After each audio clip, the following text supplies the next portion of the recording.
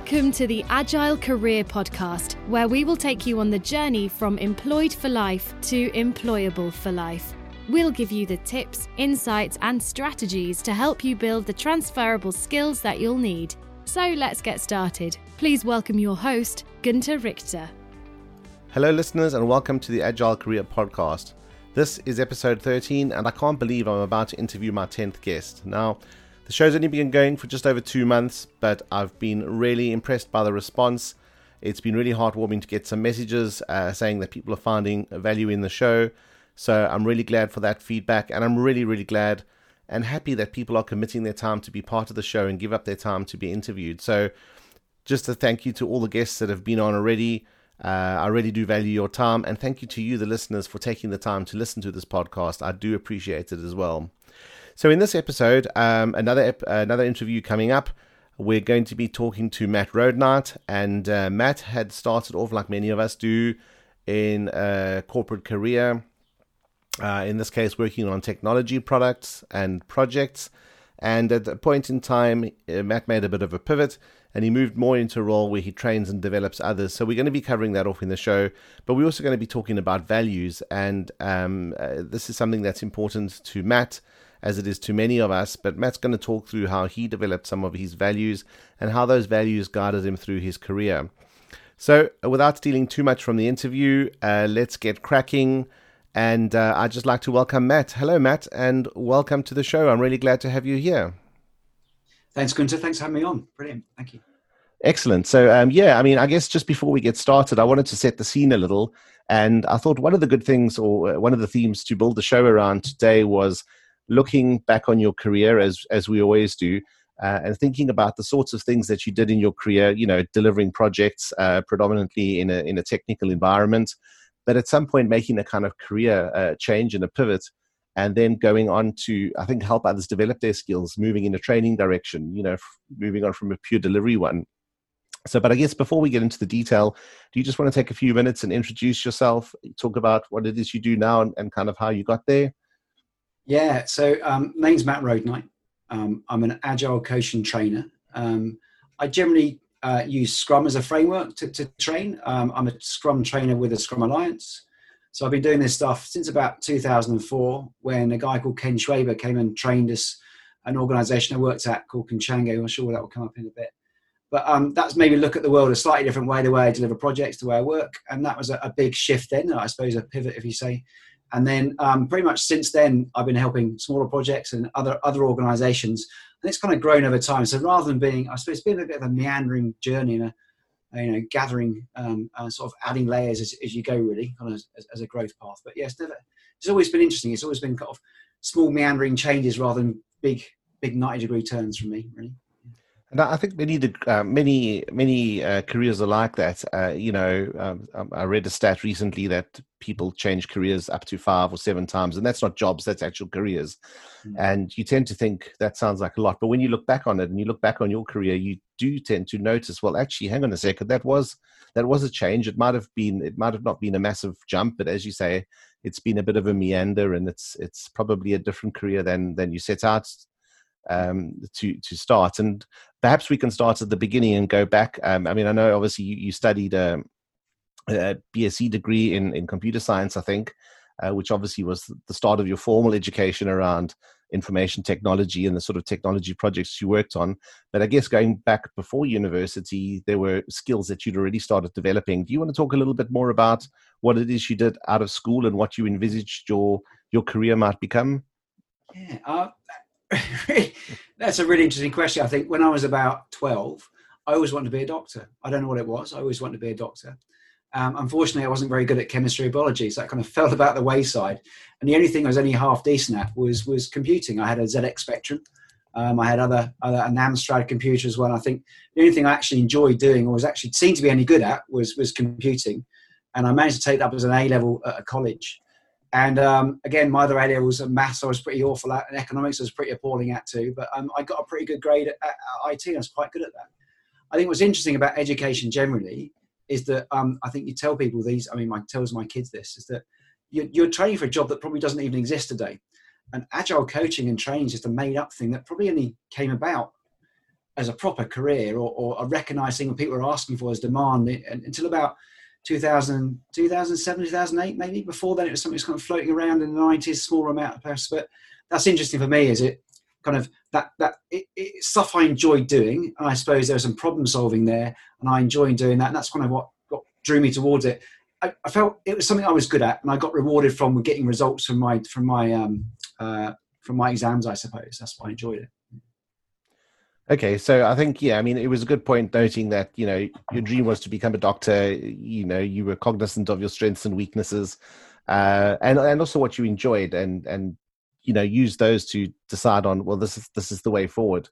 So I guess leaving school then, it wasn't straight onto university, was it? You did some traveling? Well, pretty much. I think I've done quite a lot of work to try and understand myself over time, and I did something then that probably I didn't understand why I did it, but I just really, I spent lots of time, did lots of running when I was a kid, and I was in the Scouts as well, really enjoyed that kind of stuff, really the outdoorsy stuff. And I really loved the idea of traveling, really loved the idea of it. I mean, those days you couldn't look on the internet. So there's an organization called Camp America who were looking for camp counselors to work over summer in the States with kids. And I thought, great, this sounds like a cheap way to go traveling, because I don't have a lot of money. They pay for the flight, you get bed and board, and you're there for 12 weeks helping kids out. So I put on my application that I had lots of scouting experience. I've been a venture scout, love camping, did lots of backwoodsmanship stuff or pioneering, that kind of thing, climbing, loads of stuff like that. And that put me in a position that I flew out there, no idea where I was going. And it turned out I was on a scout camp for 12 weeks. And I met some lovely people, and they had some very posh camps in the States. I've got to say, it's not like the tents we have here, proper beds, proper floors, that kind of stuff. But spent 12 weeks working with kids who are scouts on summer camp in the States, which is a completely different culture to here. But that was amazing. I got to travel the States on a Greyhound bus, which is an interesting experience too. And I guess thinking then about what the next step was, because you know, easily you could have thought, well, perhaps my future is in teaching. It might be in teaching RT, or it could be in working with kids or youngsters and developing them. You know, what was your thinking then about moving into the workplace, and what you needed to do after this kind of great experience in the US? To be honest, I was just a teenager. I you know, you can't see more than a week ahead of you anyway, right? So generally, you just do what's in front of you. One was, do my levels. I quite like to go to uni, so I filled in the UCAS form, and I never visited anywhere. I looked in the back. I picked some unis. I think the big one for computer science at the time was Coventry, and another place out near northwest London as well that I didn't really like the look of.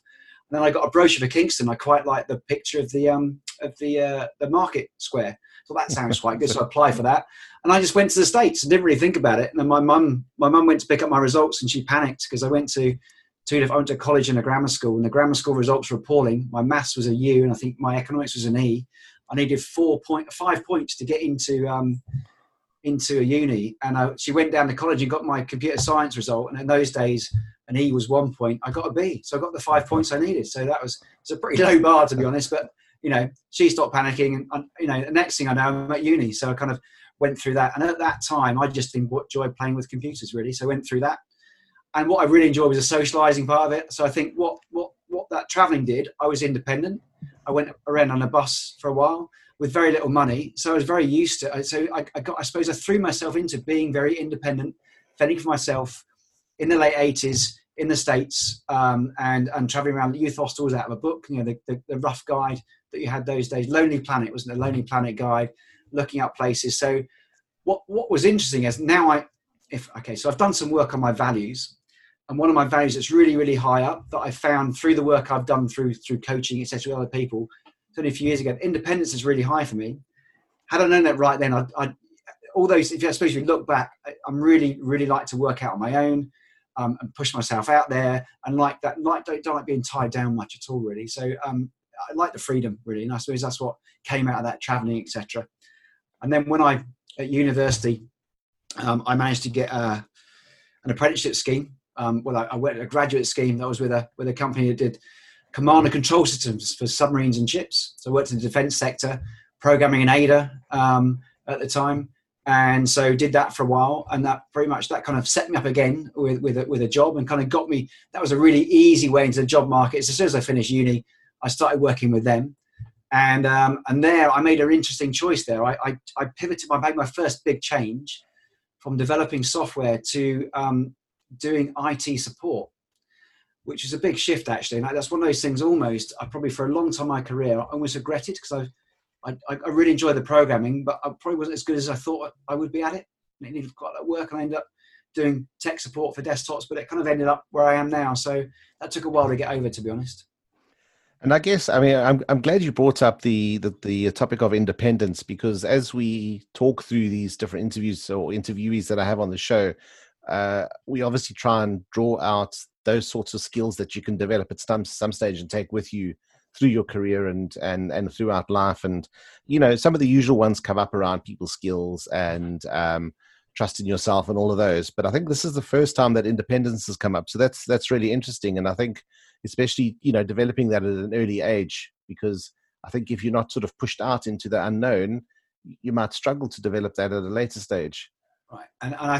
Okay. So it drives a lot of stuff for me. And I think for me, it's rather than a skill I developed, it's something that's hardwired into me. It's a bit like, if you look at like a piece of rock, you look at the Brightons put on the middle of rock that goes all the way through. For me, my values go right through me, and independence is right up there at the top, along with a few other ones like security. For me, family security, my family, financial security is quite up on that list as well. And so what happens is that ferociously drives what I do. For good and bad, really. It means that if people try and tie me down a little bit around stuff or get me in a proper job, in quotes, I don't enjoy it. And after 2 or 3 years, I need to change. And so about 98, I've always been in a consultancy role. I mean, the first job I shifted from the defense company was a consultancy role. And again, I like the variability. I like being out on my own decision making, that kind of thing. When I went to Conchango, a big part of their values was, the second day, the MD said to me, I said to, actually, second day there, I said, have you got some advice, Richard, about a problem I've got here? He said, Matt, the envelope here is pretty big. If you step outside it, I'll let you know. But otherwise, do what you think's right. And so I stayed there a long time, because although it was you were always thrown in the deep end a little bit, it kind of was part of what I did anyway. And actually, it just meant that I want to be ferociously independent, but at the same time, it means you kind of drive yourself a little bit as well. Make sure you build other skills around that as well, I found. So yeah, it's a interesting value. Well, I think those are great organizations to find. You know, one, talking about consultancy, and, you know, easy to comment because I've always been in consulting as well. It gives you that, I suppose, flexibility, or it gives you that taste of different industries, different projects, different customers, and all of those sorts of things. But I think equally so, finding an organization that has values that resonate with your own is equally as important. And, you know, so I'm really glad you brought that up. I mean, just perhaps drawing back to your move into the working world, you know, so moving out of university to this apprenticeship and in the defense contracting world, what was that jump like, sort of out of the academic environment into the working environment? Oh, man. So my daughter at the moment is just going through uni and coming, and she's just sort of second year in. She's in a 4-year course, but other friends are in 3-year courses. And personally, what I found was really interesting. Coming out of schooling and university, things are really set up really, really clearly for you. You go outside that, and then no one tells you what to do. It's really up to you. And I found that a bit of a struggle, to be honest. Finding your own goals or what you want to do next, it's just a completely open thing. And I think that's what's interesting about schooling and university. There's some very clear things set up for you. And then when those are taken away, what do you do? To be honest, I think I pretty much didn't take work too seriously initially.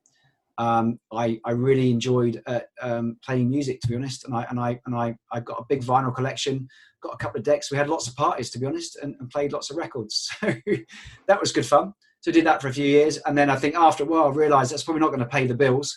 I really had to take my career in IT a bit more seriously and see if I could do something else with that as well. Yeah, that's a good point. I mean, there's nothing wrong to, you know, that's what we want to do when we're young and possibly when we're older as well is, it's a party of it. So I think nothing wrong with that. But as you say, it's I guess school and university don't really set you up for moving into the working world and then thinking out for yourself, what are my priorities? What are the things I need to focus on?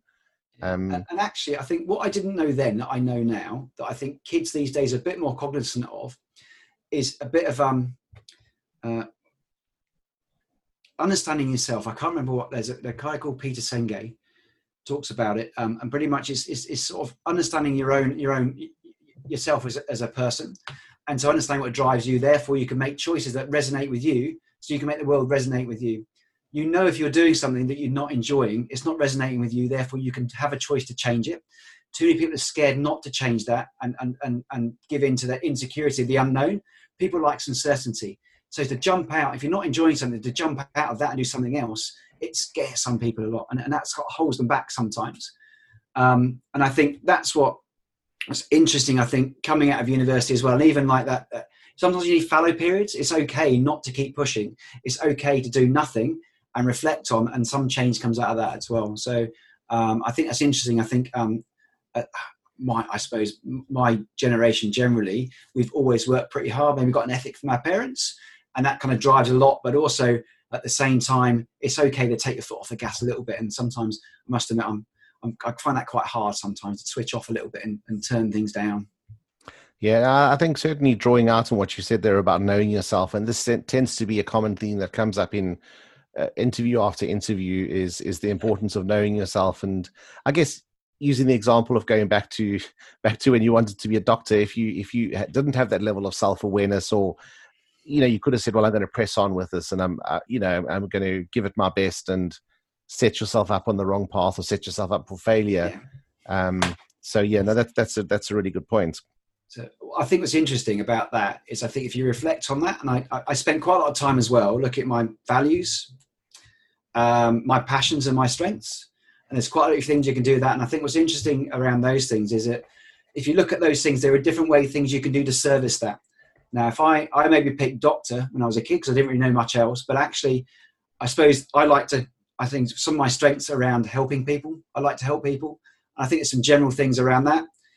And I think being a doctor is helping people, but then also being a coach or a consultant is a way of helping people too. So there are different ways of doing it, of fulfilling your needs and your passions and your strengths there are different solutions to each one, really. Absolutely. I think you've just drawn out the core of the show there, in terms of saying, well, these are the sorts of transferable skills that you can use in different careers. And as you say, you've taken that passion for helping people, and in the early bit of your career, it was obviously delivering IT solutions. Later on, it's the sort of training that you do and helping people develop. So that's a great point that you've drawn out there. And so I guess moving on then, you've talked about Conchango, and you did say earlier on that you didn't like to get tied down to one thing, but you joined this great organization. You stayed there for, I think it was more than 10 years.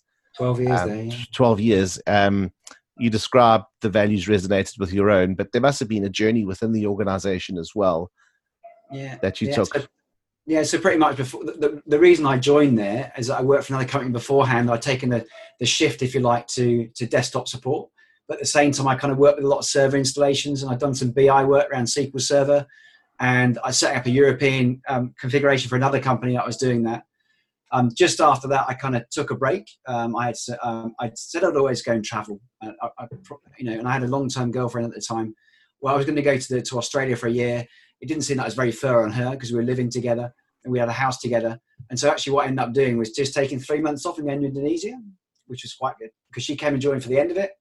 And then I managed to propose on a sunset beach in near Bali, which is lovely, on a lovely deserted island. That was fantastic. And then when we came back, I got my interview with Conchango, and that's what kind of set me off on that path. And I think what was interesting there is you could pretty much do anything, as long as there was an opportunity. So that's something that's really, really, really key to me as well. Something that came from I was working at a smaller consultancy there, and Trevor, my boss there, said to me, look, if there's an opportunity, go and grab it. And I'm very much taken that to heart over time. If there's any opportunity, I will go and have a look at it and grab it. And I think what's happened over time is I've grabbed opportunities, and each opportunity has been a growth.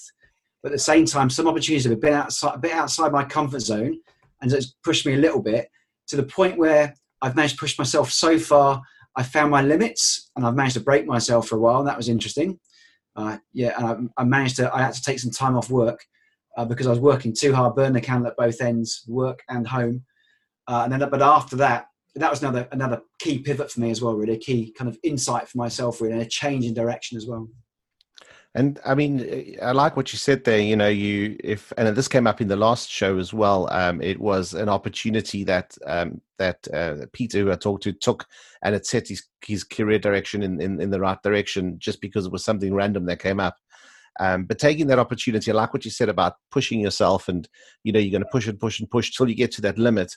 I guess, how do you getting to that limit then, and understanding what that limit is or where the limitations are? How do you move yourself on beyond that? So you say, well, hang on, there's a gap here. What do I need to do to close that gap down?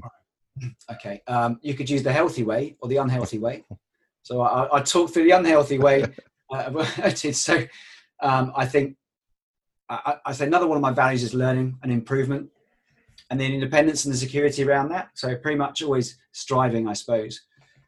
Which meant that I came up with opportunities. I always pushed myself quite hard, but I probably didn't look at, I think self-care as a value is quite low on my list. I think it's interesting when you talk to anyone, self-care comes quite a long way down.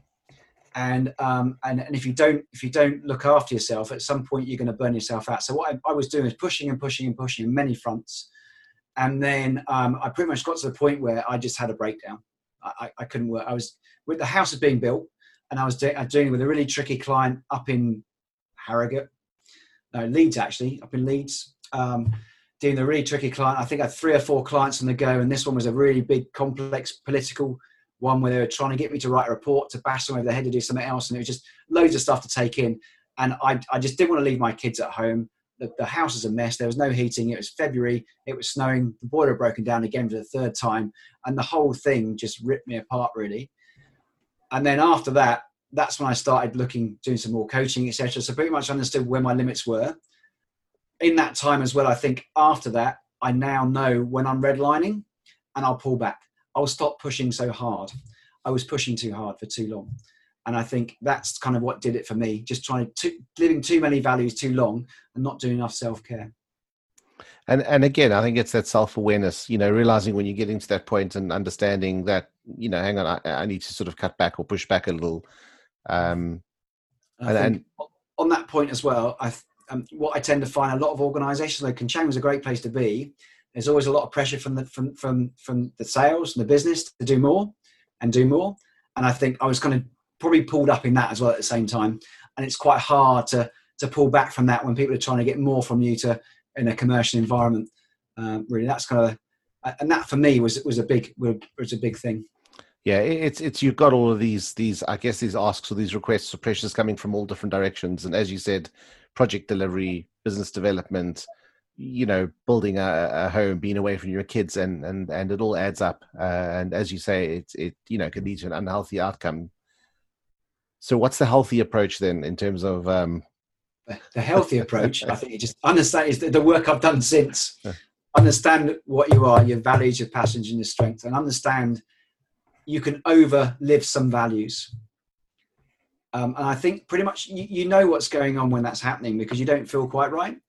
And I think it's time to sit down and reflect about what's going on. And also, I think for me, it's one of my other things is a bit of a people pleaser. So how do you say no in a constructive way and put self-care further up the list? I think now I'm much more cognizant and aware of how much impact exercise has on my well-being, and also not working and taking some time off and spending it with the family, but also saying no to some work stuff too. So keeping a healthy balance, really. I think that's the thing. I was imbalanced. And I think I talk to a lot of different people. I think these days, I think my daughter's generation is much more aware of this stuff than my generation. I've kind of learnt the hard way, if you like. And I don't think my story, I speak to a few people about this, and I don't think my story is that rare these days. I know things like, it's what's the word these days? Mental well-being is a high on people's agenda. I think it would have been called that back then as a poor, I wasn't having a great mental well-being, right? these days people are a bit more aware of it, and it kind of comes up a bit more. But and I think companies are more aware of it as well. Yeah, absolutely. And we talked on it was on episode 3, I think, with David Beanie, who is a counselor, and he focuses on mental health, having gone through a breakdown in his commercial career, and having poor mental health. And I think during that show we spoke a lot about unhealthy workplaces, and I guess going back to the 80s and 90s, perhaps it happened a lot more than we think, or a lot more than we're cognizant of now. And in many ways, especially in the consulting environment, it tended to be the norm. You were expected to put in those additional hours. You had to go in on weekends at the request of a partner or a senior partner, just to be on hand to help with stuff. So I think we've certainly moved in the right direction to more people-friendly workplaces, and we're more conscious of mental health. Yeah, I think what's always interesting there is I speak to a lot of people in training, etc. And okay, so a lot of what I do around agile coaching, what drives me actually is that episode that happened to me where I kind of stopped working for a while. I take a lot of energy out of that, despite the fact it was really quite a negative experience for me emotionally. It was a really emotional experience, and I think what's interesting for me, as I talk about change as well, is interesting. Change doesn't happen without emotion. If you've got a lot of emotion, a much bigger shift can happen. And for me, that was a massive, massive learning point. And pretty much what I do today, a lot of what I do around using Scrum as a framework and teaching it, is that I saw it as a way for helping people getting overworked in teams. It's a way of controlling how much work you pull, and you can push. It's a pull model. And so pretty much when I found it with, so just when I was convalescing, Ken Schwaber came over, I saw the stuff and I went, this stuff's amazing. And I was a scrum master for my first team. And I made sure I protected the team from all the demands that are coming. I was really, really hard on that, and just took all that away from the team, took all the pressure away, let them do the best work. And they loved it. And we did some amazing work with that. And that team actually was in 2004, we set up. I found out recently, because it was some of the team members from Romania. I spoke to a chap called Horia, and it's his birthday yesterday. So happy birthday, Horia, if you're listening. That team is still together in name. The people have changed, but they've still got the same client, and they've re-platformed 3 or 4 times. That system now, it was for a mortgage company. That system's been in place for 15, 16 years. And the people have still got, it's outlived the organization Conchanga that's doing it. So no, the company, other organization they had, has still got that team and still got the work. I think that's a real testament to really engage people in the work and letting people do good work and high quality work. And I think there's too much pressure these days to get people away from people. And that's what I think a lot of people really enjoy, doing a good job. And they feel that's taking away a little bit if they're given too much stuff to do. So it's having enough time to do a good job, a craftsman kind of job, which I think generally, prior to the industrial age, people were cabinet makers, that kind of thing, always had pride in their work, the stuff they were doing. And some of the pressure of the business these days can take that out a little bit. It's nice to bring a bit of humanity back to the workplace, really. Yeah, ultimately, it is all about people, and it's so easy to forget that. And I think, the bit that you mentioned about Scrum and thinking around some of the ethos or the values behind Scrum are, what kind of got you motivated, or what kind of got you interested in that. And, certainly that was my experience as well, having received some training from you, doing an Agile Scrum certification. I think the value for me was not so much in the sort of functional aspects of the methodology, but more in the philosophy.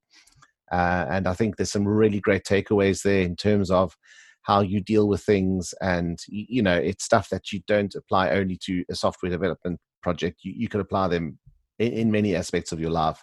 So I think that's a really good point that you've made there. Yeah, so a big focus of the Scrum Alliance is to transform the world of work for sustainable places, that really let people flourish and deliver value as well. And I think what's interesting, to get the best out of people, more and more that I've outside the framework, and as time's gone on, things have shifted somewhat, but just understanding people and what makes a healthy relationship, what drives people thriving, all that kind of stuff. There's some common factors underneath that. And I think just engaging people and giving them some autonomy about their best work really, really helps, actually. And I think there are some common things for most people. And just to create that environment where people care for one another, they have each other's back a little bit, they build some trust. In fact, there's a guy called Paul Zak would say that, any two things with teamwork. That's trust and purpose. You really focus on where you're headed and some trust with the team. Everyone's got each other's back, and it's a great building block. And there's quite a few team working structures out there that kind of have trust at the bottom. So it's all about people and relationships, really, at the end of the day. And that's what I do when I coach organisations. Generally, I feel like a bit of a marriage counsellor, to be honest. Just trying to get to work together effectively, and that's it. Yeah, no, I think trust is key. Often organizations say, it's okay to fail, it's okay to make mistakes. But when that does happen, sometimes I think people feel left exposed. And that's where that sort of trust breaks down, and what's said is not the way that's acted. So I think that's really key. Trust. Yeah, I'm really glad you brought that up. And I mean, you talked about a journey. You referred to Conchango again, and we spoke about you being at Conchango for 12 years, and I guess there was a journey there, as we've said, but it came to a point where I think it was time for a change. What was your thinking? What led you to that point? Right. So really interesting. It was almost a case study on how not to take over an organisation. Because I think what happens quite a lot is the culture changes, and I think the culture is what keeps people there, the gel that keeps people there. And I almost see like Conchango as a nice little sunny consultancy, really. And then we had a big dark cloud of EMC that took us over, who was kind of a product company. And they didn't really understand consultancy, but they wanted to grow it all. And when they came in, they were okay. It was okay for about 6 or 9 months, but then they started to try and impress their own process on it. And the 10% of the work that I didn't really enjoy, which is quite lightweight there, which is kind of the accounting, the billing, that kind of stuff, the contracting, the reporting, that became like 50% of the work. And the 10%, which is the exciting bit, working with clients, became too much. And it just became too restrictive, really, to work within. And for me, being quite independent and flexible, wanting autonomy, it just didn't really fit for me. So literally, it was, and there's some, and it was too constrictive, and you just didn't feel good. So that the emotion I talked about earlier on about change, I just didn't feel that this organisation was resonating with what I wanted to do. Therefore, do I stay here, or what do I do? And then, funny enough, we were getting quite a few opportunities come in, to Opportunity again, from other companies to do some agile coaching. An opportunity came in from a client, but it was too small for EMC to take over. It was something like 20. It was in August or September, and it was about 20 days worth of work. And EMC didn't want to do it. It's too small. So I said to the client, "Do you want to do the work? I can do it for you. We've got to wait a few weeks. I've got to leave the company." They said, "Okay, we'll wait for you." So I had my notice in and jumped and did that piece of work. And I think it was September. I think my goal really with them, so I started my own company. That was a big jump to take. My goal was to make it to Christmas. And I think that's probably since then, interesting about skills again. What was really great at Conchango, I grew so much there because of the growth that was going on there. There's some amazing people around you as well. I grew really, really comfortable. I put myself outside my comfort zone. I became very broad in what I did. I could probably talk to most aspects of IT or most people, most companies in a way that at least I come across as knowledgeable and credible. And that really, really helped me then in selling. I could always sell myself very, really well. So that really helped me then becoming independent and running my own company, that I could go and sell myself really, really well off the back of that. And that's kind of what drove me, I suppose. And after then I did a few speeches, a few talks, got other clients before you know it. And then, that's my company ongoing. And after a while, and at that time I'd had my Scrum Trainer certification, but I didn't do much of that. I just did a lot of coaching with companies, a lot of working. That changed about 4 or 5 years later, really, when I started doing a bit more training. And thinking about that moment, there was obviously the driver of this work environment changing, and EMC being very corporate and, as you say, changing the shape of the work. Had that other opportunity for delivering those 20 days of work not come along, would you have stayed longer? Had you made up your mind already? Or was it just a kind of, I don't want to say perfect storm, but was it just the two coming together that really pushed you? A lot of people were leaving at the same time, but I think I'm quite risk averse. A bit of security is another value we talked about. Mm-hmm. I think I felt a lot more comfortable stepping into something rather than stepping into an abyss of nothing. And I think still that's very much what I do. I try and link. I think, okay, so it's really hard to plan where you're going to be in 2 years' time, because you don't know what's going to come up. And so again, it's almost like stepping stones and stepping on an opportunity. If you don't like it, try and shape it to what you enjoy. If you're not enjoying that, don't do that stuff again, do something else. And you can keep stepping stoning. And I suppose at some point, if you're going through enough stepping stones that are pretty similar, you kind of like this stuff, it's working for you, it's okay. I'm not one to just jump completely without bootstraps, without a parachute. I'm not sure. I don't know. So again, security is another value of mine. Knowing that I do quite well as a business, it kind of runs okay. We get some work in. I'm not sure I just completely shut the door on that and go do something else. What I'd rather do is hedge my bets a little bit and make some time to do something else, and then try and move that. I think the challenge is making the time to do it. Yeah. And as you talked about earlier around balancing values, and I think, taking that as an example, the other thing you said was change doesn't happen without emotion. And I guess typically in that environment where you've been taken over by a corporate, you're having all of this bureaucracy forced upon you, that tends to evoke an emotional response. So, it would be easy to say, well, I'm done with this. Here's my notice. I'm out the door. But equally so, balancing that with your value of security and saying, okay, but hang on a second, let's balance these two and, take a reasonable approach to moving my career on to the next stage. Yeah. Either I suppose I didn't know what my career was going to be in the next stage. I did know that I enjoyed agile coaching and training because we've done more of that, and that was a good thing for, again, that job didn't exist after I trained. I worked with a few internal clients, and then clients started asking us for agile coaching and training, so started doing that and pretty much ended up working on my own in Psych and Django. So I knew I could go and do this stuff. And agile coaching is kind of an independent kind of thing anyway. It's quite hard to build a bigger team around you to do that, but it can be done.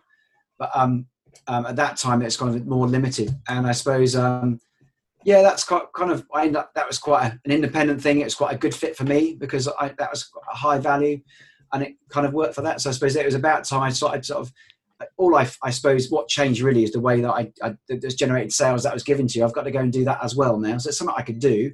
Lead generation or marketing is something I didn't do, and I still don't do very well. I must admit, it's one of my gaps as a business. But I think for me, it's doing a good job with people and other people get to hear, and generally someone would give an opportunity somewhere. Yeah, I think, and you said taking on that 20-day engagement, you had the short-term goal to make it through to Christmas. I guess then it was realizing that you had to do this lead gen and bring in new business. I guess you had a track record, from the corporate environment that you worked in, and your 20-day track record has been an independent now. What were the next steps that you took to say, well, there is some stuff I need to address. I do need to develop some skills around bringing in new business. How did you tackle that? So really, I just, I suppose I started. I think the key thing I did really was I did that work there, and I got myself out there and started networking a little bit. I went to a few talks, did a few talks, and off the back of one of those talks, I got another gig with a company that was there for a few months, a spread betting platform, IG Index. So worked there for a while, coached them and their teams, and that went really well. And then and actually had a few other clients as well. What I was finding actually, that I quite like the flexibility. I was finding the overhead of finding the work was quite high, plus the 2 days here or there, having 3 or 4 clients. It was quite a challenge loading your brain around that. And so what I ended up doing, someone offered me another role through another link, pretty much coaching an organization, and that's more of a contractor role. They kind of got me as a freelancer, so that was interesting. I must admit that was okay for a while, but again, that kind of thing runs out a little bit. So, and then I kind of end up doing the training stuff, which is a much better fit for me as well. So yeah, it's a bit of a journey really. I think whenever you make a decision, you've got to reflect on, is it the right thing for me now, or is it working for me? If not, what do I change? And I suppose I'm always taking a more agile approach to this stuff, right? Doing something, see how it feels. If I'm not enjoying it, suck it up for a little bit and then change it. And then find a point where actually I'm kind of happy with the way things are really. But I suppose that's the thing is, it's like what I've got is good. I enjoy what I'm doing. I found a nice place right now. I'm enjoying this for a while, but what will probably happen sometime is I'll change my mind, or something will quite work out and I'll try something else, So it's always that. It's having the autonomy to go and shift it or change if you want to, or the choice, if you like. Yeah, and I guess we kind of always have a choice, but sometimes it's more difficult to, I think, deliver on that choice. And I think, testing and trying the approaches that you have through your career has certainly built those skills and given you the ability to make those pivots more easily, I think. I think, as opposed to perhaps working in a financial services institute for 20 years, that's a lot more difficult to change. I think there are some things that are outside your control, but some things are inside your control as well. I think even if you're a financial institution, I think just understanding your values, your passions, and your strengths, you can look at what you do, and you know what jobs you don't. You know what jobs you really, really hate, and you know what stuff you love a bit more. And so even in a big corporate, you could probably try and do more of the stuff that works for you, you resonate with, the stuff you don't like.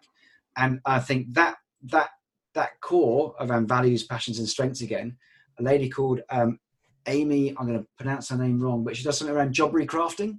So go and have a look at this later. But pretty much those three elements, if you look at what you do on a daily basis, see which things you love, which things you don't like, as long as you've got some sort of level of autonomy in your organisation, you can probably shape the things that you do on a daily basis to be more resonant with what you're doing. At some point, though, if you're really not happy where you are, a bit like the few times I've done it, you will make a bigger shift and do something else. But there are things you can try and do inside an organisation to try and shed those things you don't enjoy. Just identify things you do enjoy and recognise you have a choice, but they may be limited at some point. Yeah, so I think it's almost talking about, and I think one of the things you talked about on your courses is that container. So kind of setting that container and perhaps using that approach, and absolutely almost in that corporate environment is almost being a bit of a consultant. So you've got customers, they might not be external to the organization, they're internal, but certainly if you have a bit of autonomy and you have that consultant mindset, you can probably do the things that you like to do, as you say. I think it's having that growth mindset. Things aren't fixed. I can learn new things and I can shape the world around me to some point. I can make some choices as well. Choices about how you're treated with people and what you expect from other people. So that makes you feel a bit better. Like I think you mentioned earlier about toxic environments or unhealthy cultures. You can push back on people who don't probably interact with the way you enjoy. But obviously there's a limit. You can't, what I have found being part of an agile coach, trying to change organizations, you can't change people. They've got to change themselves. And so no matter what, you can bring things up, you can have conversations, you can co-create with people, but unless they really want to change, they're not going to make that shift. And you can keep trying and trying and trying. And there comes a point where I suppose you either live with it or do you want to make another change yourself and do something else instead?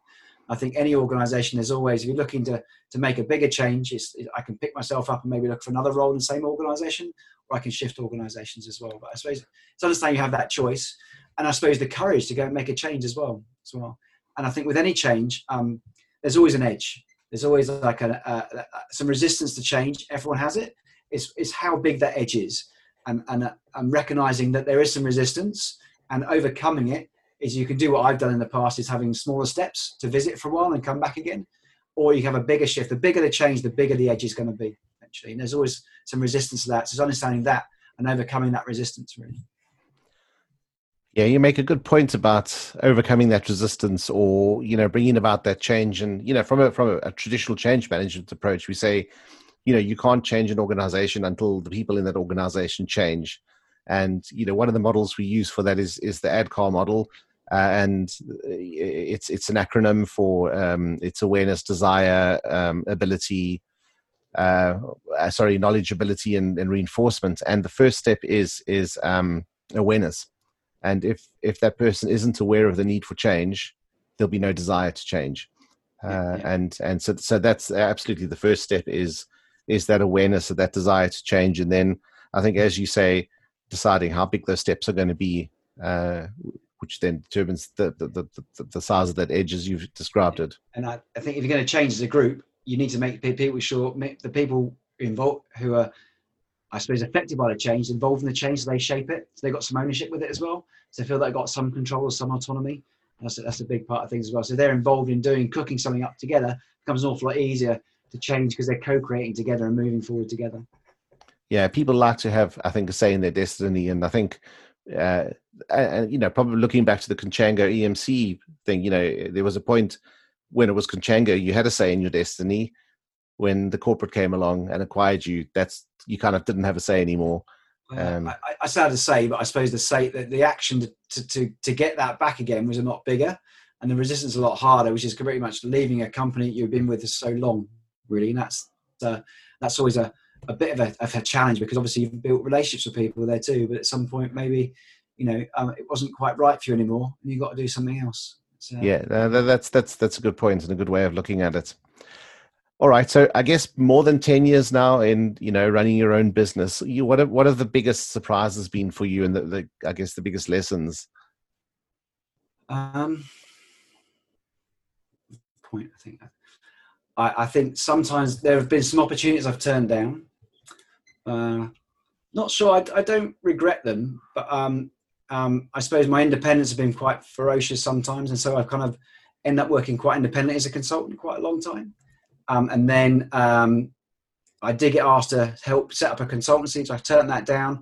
That's gone and done very, very well. So it's an amazing place to work. It's in the top 3 place to work in the UK now.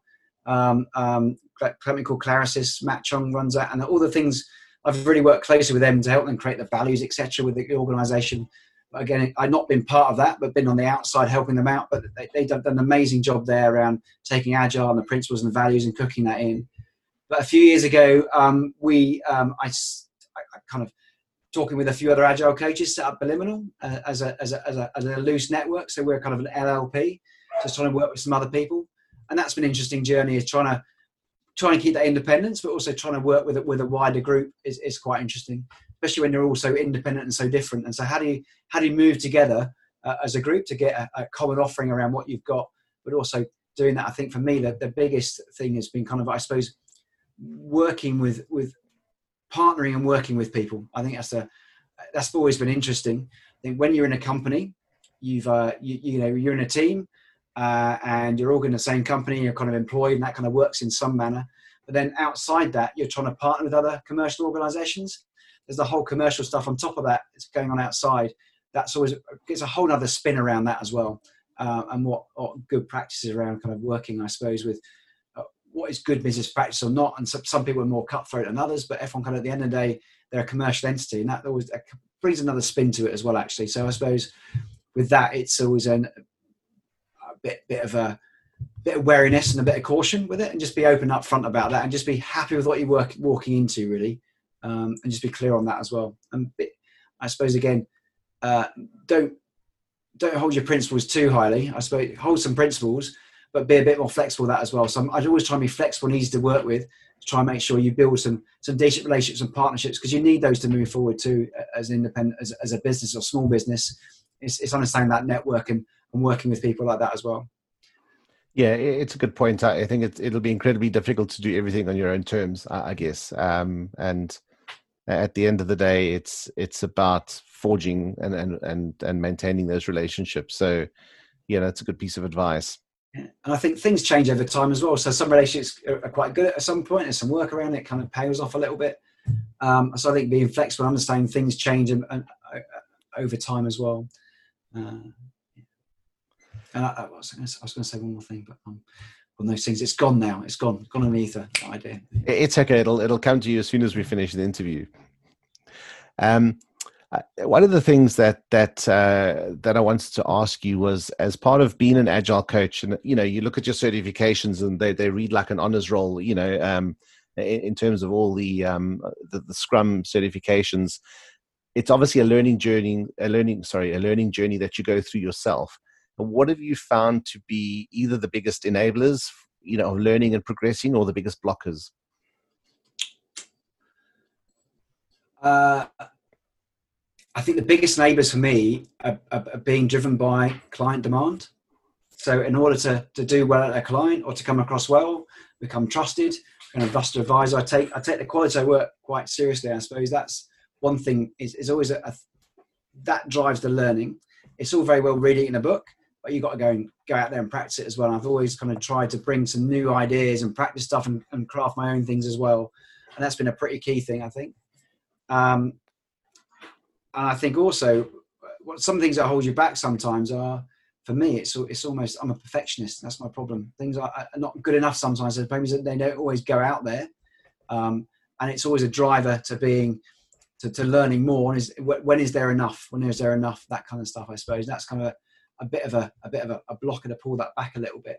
But I think what's been interesting about the journey I take, not just process frameworks, but also trying to change organizations, is the journey around kind of learning some coaching, executive coaching techniques and organizational or relationship coaching techniques, and then bringing those to reflect and improve myself and understand myself, but also trying to bring that stuff to the teams as well, more the people base as well, more on what I teach as well. I think people really appreciate the people side of it because it's close to all our hearts, us all being human beings ourselves, really. Yeah, no, that's really, really sage advice. I guess on the topic of advice is looking back, what would you have told your 18-year-old self? Don't worry, everything will be fine. Do what you think is right. Everything will work out all right in the end. I think it's really hard to predict the future, and I sometimes worry about what might happen, but it's never happened. You know, the worst, even when the worst happened, I came out of it okay. We're pretty resilient as individuals. And I think as long as you've got the drive and the passion to do something you love, you'll be fine. I think that would have saved an awful lot. Save an awful lot of anxieties, worrying about stuff that I can't control. It'll be fine in the end. It'll work out okay. Yeah, no, that's good advice. And, you know, it's obviously, a number of people that I've interviewed have said, you know, looking back, absolutely, that's the message they would have, or what they would love to have known when they were 18 years old. So that's brilliant. Yeah, and I think any point in time, just live in the moment a bit more. I mean, I practice a lot better myself, to be honest. But just be live in the moment a bit more and enjoy what you're doing and be happy where you are and some content around the things that you're doing. If you want to change something, by all means, go and change it. But just generally be a bit more chilled out. I think I could probably do that to myself. I'd probably advise myself now as well, not just when I was 18. Chill out a little bit more. Yeah, no, it's always difficult when you to sort of sometimes apply those things. So again, it's just being conscious of them. So yeah, no, that's really good. Well, Matt, it's been a really awesome. I think probably about an hour now we've been chatting. I just all I want to say is thank you so much for sharing your journey. Sharing those insights from your career and sharing how you work through some of the challenges. So it's been really wonderful. So thank you. I guess just before we end off, 2 short questions. Is there any particular book that you'd recommend to listeners? One that springs to mind. I have a whole list from you, but if there's one that jumps out.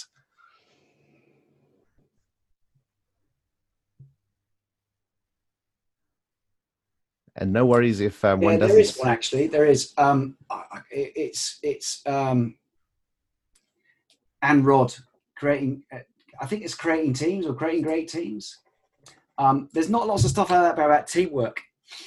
And I really enjoyed the stuff I did relationship coaching wise with and it was about 5 weeks worth of weekends training.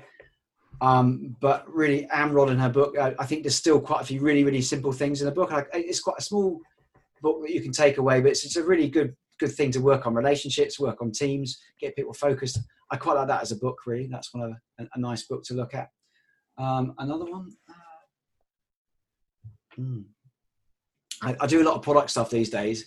I got to say the whole Strategizer series of books is just amazing. The stuff they do. Osterwalder. Alex, is it Alex Osterwalder? Yeah. I think, the that's value a great proposition book. design stuff. So having a small company, running experience. I've seen him talk a few times. They use his tools a lot. And they're really, really cool for growing products and growing businesses. And I'm trying to help people shift their mindset a little bit rather than looking at output, looking at outcomes, really. So anything that really shifts that. So all that stuff's just, I think interesting. It has its place. It has its place, really, if you're doing new business generation or building new businesses.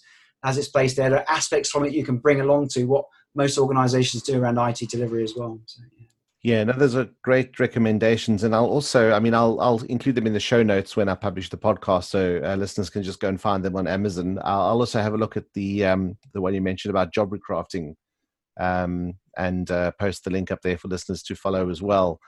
I guess, and then finally, where can listeners find out more about you or get in contact with you? So we at Biliminal have a website. You can go and see us there. I'm on LinkedIn. I'm a little bit quiet. It's one of those things I'm not great at, as the marketing side of it. Still working on that. But yeah, you can find us on our website, Biliminal, on LinkedIn, and Twitter as well. We're on there as well as an organisation. So yeah, you can find out about us there.